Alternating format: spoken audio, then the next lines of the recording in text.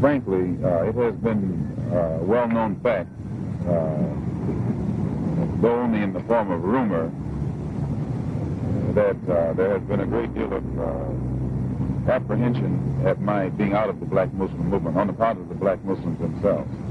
And I had stated in a newspaper article about an effort to take my life back in January, and at that time the Muslims denied it. In fact, they tried to make it appear to my brother that I was insane. But on a program in Chicago called Hotline, this moderated by Wesley South, John Ali, the national secretary, admitted, I think it was Wednesday or Thursday, one of these days last week, that they absolutely were going to kill me. Why are they threatening your life? Well, primarily because they're afraid that I will tell the real reason that I'm out of the black Muslim movement, which I never told. I kept to myself.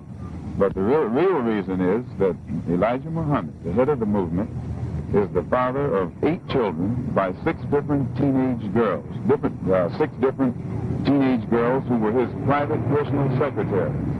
4 of them had 1 child apiece by him.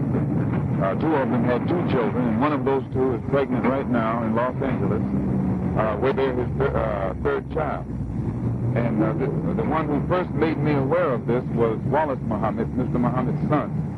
And it was their fear that if I remained in the black Muslim movement, and this came into the knowledge of his followers, that they would leave him and follow me. So a plan immediately was set in motion to take me down, put me out, and the statement that I allegedly made, or not that I allegedly made, I did make it, the statement that I made about Kennedy was used as a pretext to take me down.